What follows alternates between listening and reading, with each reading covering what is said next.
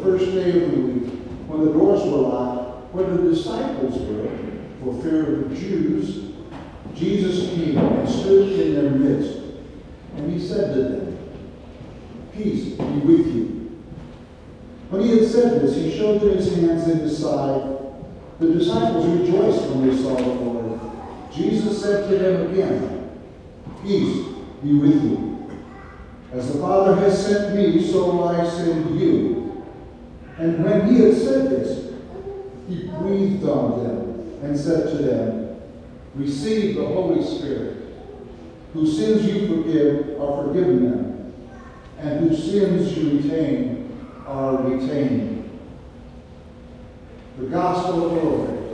Praise to you, Lord Jesus Christ.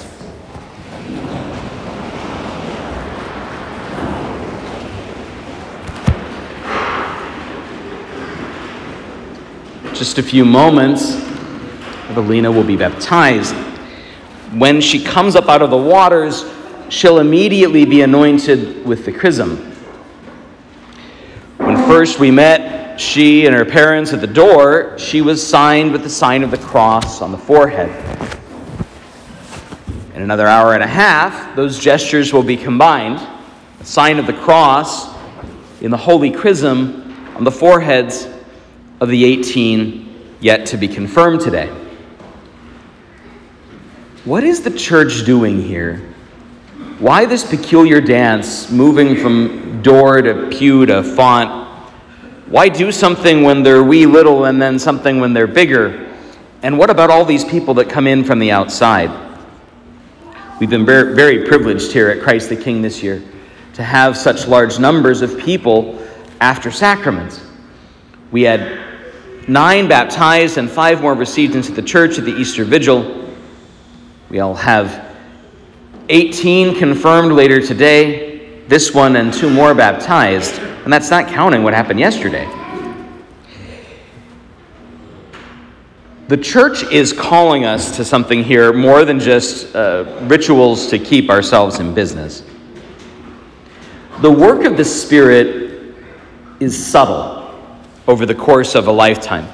Just as this little one and her big brother, who did this not all that long ago, just as they will grow and change over the course of the next several years, and nascent abilities that are present in their bodies now, but they haven't figured out yet how to express, like how to walk and how to talk and how to think and how to play.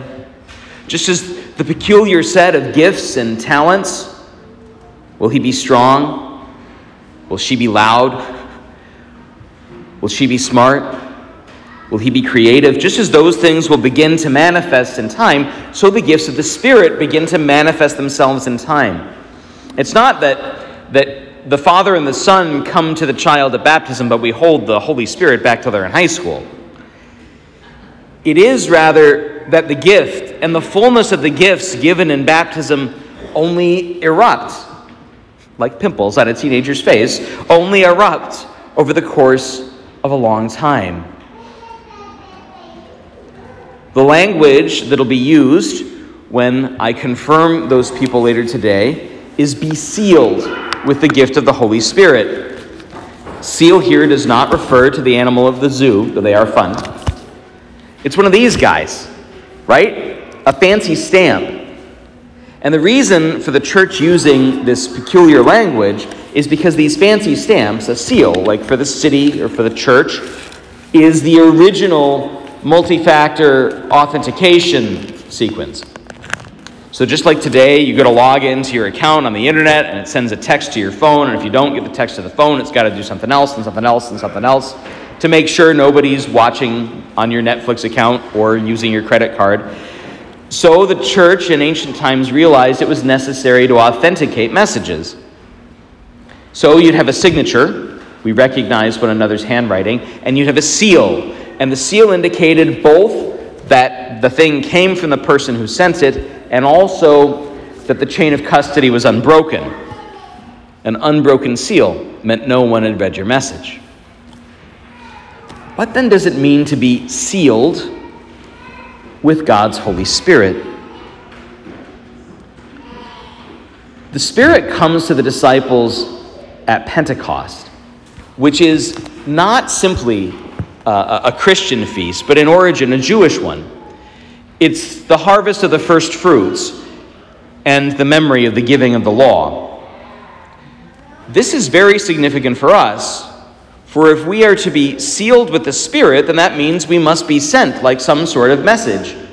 And the person who receives us needs to be able to see that the one who has clothed us, authenticated us, legitimized us, is the Spirit of God himself.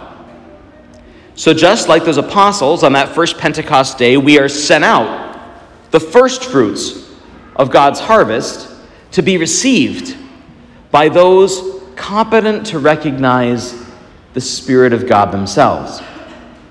That is, those in whom God's Spirit already dwells. It's like this. The bishop or the priest who represents him examines, probes. This is the reason for the quizzes in the old days. Remember how afraid you were when the bishop would come and what he'd say? That's what that was about, right? The bishop is authenticating the faith that is already in you. Or the priest whom he sends is legitimizing, affirming, certifying the authenticity of the faith that is already in you. Now, it makes a kind of sense to do that with teenagers at times when they're beginning to understand things on their own, but make no mistake, no one confirms himself. We're not self-legitimating creatures, right? For that, it requires something outside us to make sure we're not simply head-tripping ourselves or telling ourselves pleasant lies. That requires God's Spirit of truth, the ability to discern right from wrong, not simply according to the natural law, but the law of God himself.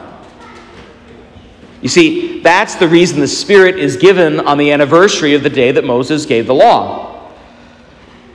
When God gave Moses the law and he presented it to the people, the Israelites became a nation. They now had an identity, a focal point, something that told them who they were. But the people God calls to himself from every nation and tongue of every people and place, those people will not be defined by a law. We cannot simply consist in a series of prohibitions. Rather, we will be defined by God's Holy Spirit. The law is not abolished, it simply becomes secondary. All the law could do at its best was constrain our behavior and prevent us from hurting one another. But God's Spirit can do much more. God's Spirit brings peace. Receive the Holy Spirit, he says, peace be with you. As the Father has sent me, so I send you. Now you might say, well, that's all well and good, Father, but we've got a baby to baptize here, and you're talking too long, and the confirmations are at the next Mass. That is true, and there are some among our number not yet confirmed. They should be thinking about this and what it means when their time comes. But for the rest of you, for those that have been confirmed, that wasn't a one-time event. Confirmation, like baptism, isn't repeated. Its effects are intended to stretch out over the whole course of your lifetime.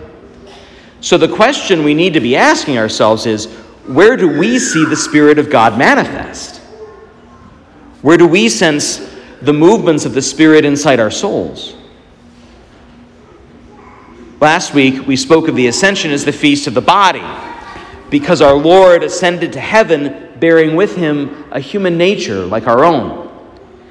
Today is, in a certain sense, the feast of the soul, for the Holy Spirit is the soul of Christ's church. Now, here's the question, Christian. What's the state of your soul? We know pretty well once a knee or an ankle starts acting up. We know what it's like when our feet hurt at the end of the day, but are you in touch enough with your soul stuff to be able to tell when things aren't working? And when they aren't, are you permitting that same Spirit, which was given you at baptism, to drive you back to the confessional, to receive the grace of reconciliation? Are you being open to the movements of the Spirit to take you in new places and new directions, maybe some you never thought about before? For those of us that aren't in our permanent, stable state of life, what is God calling you to? And could it be different, bigger, wilder than you ever imagined. The Holy Spirit comes in the upper room. That is, the cenacle, the dining room at which the Lord first celebrated the Holy Eucharist. That means that today we find ourselves gathered in an other upper room, just like those first disciples. And like them, we wait for the driving force of the coming Spirit. That Spirit will infallibly transform these gifts of bread and wine. The only question is, will we let that same Spirit transform us in kind?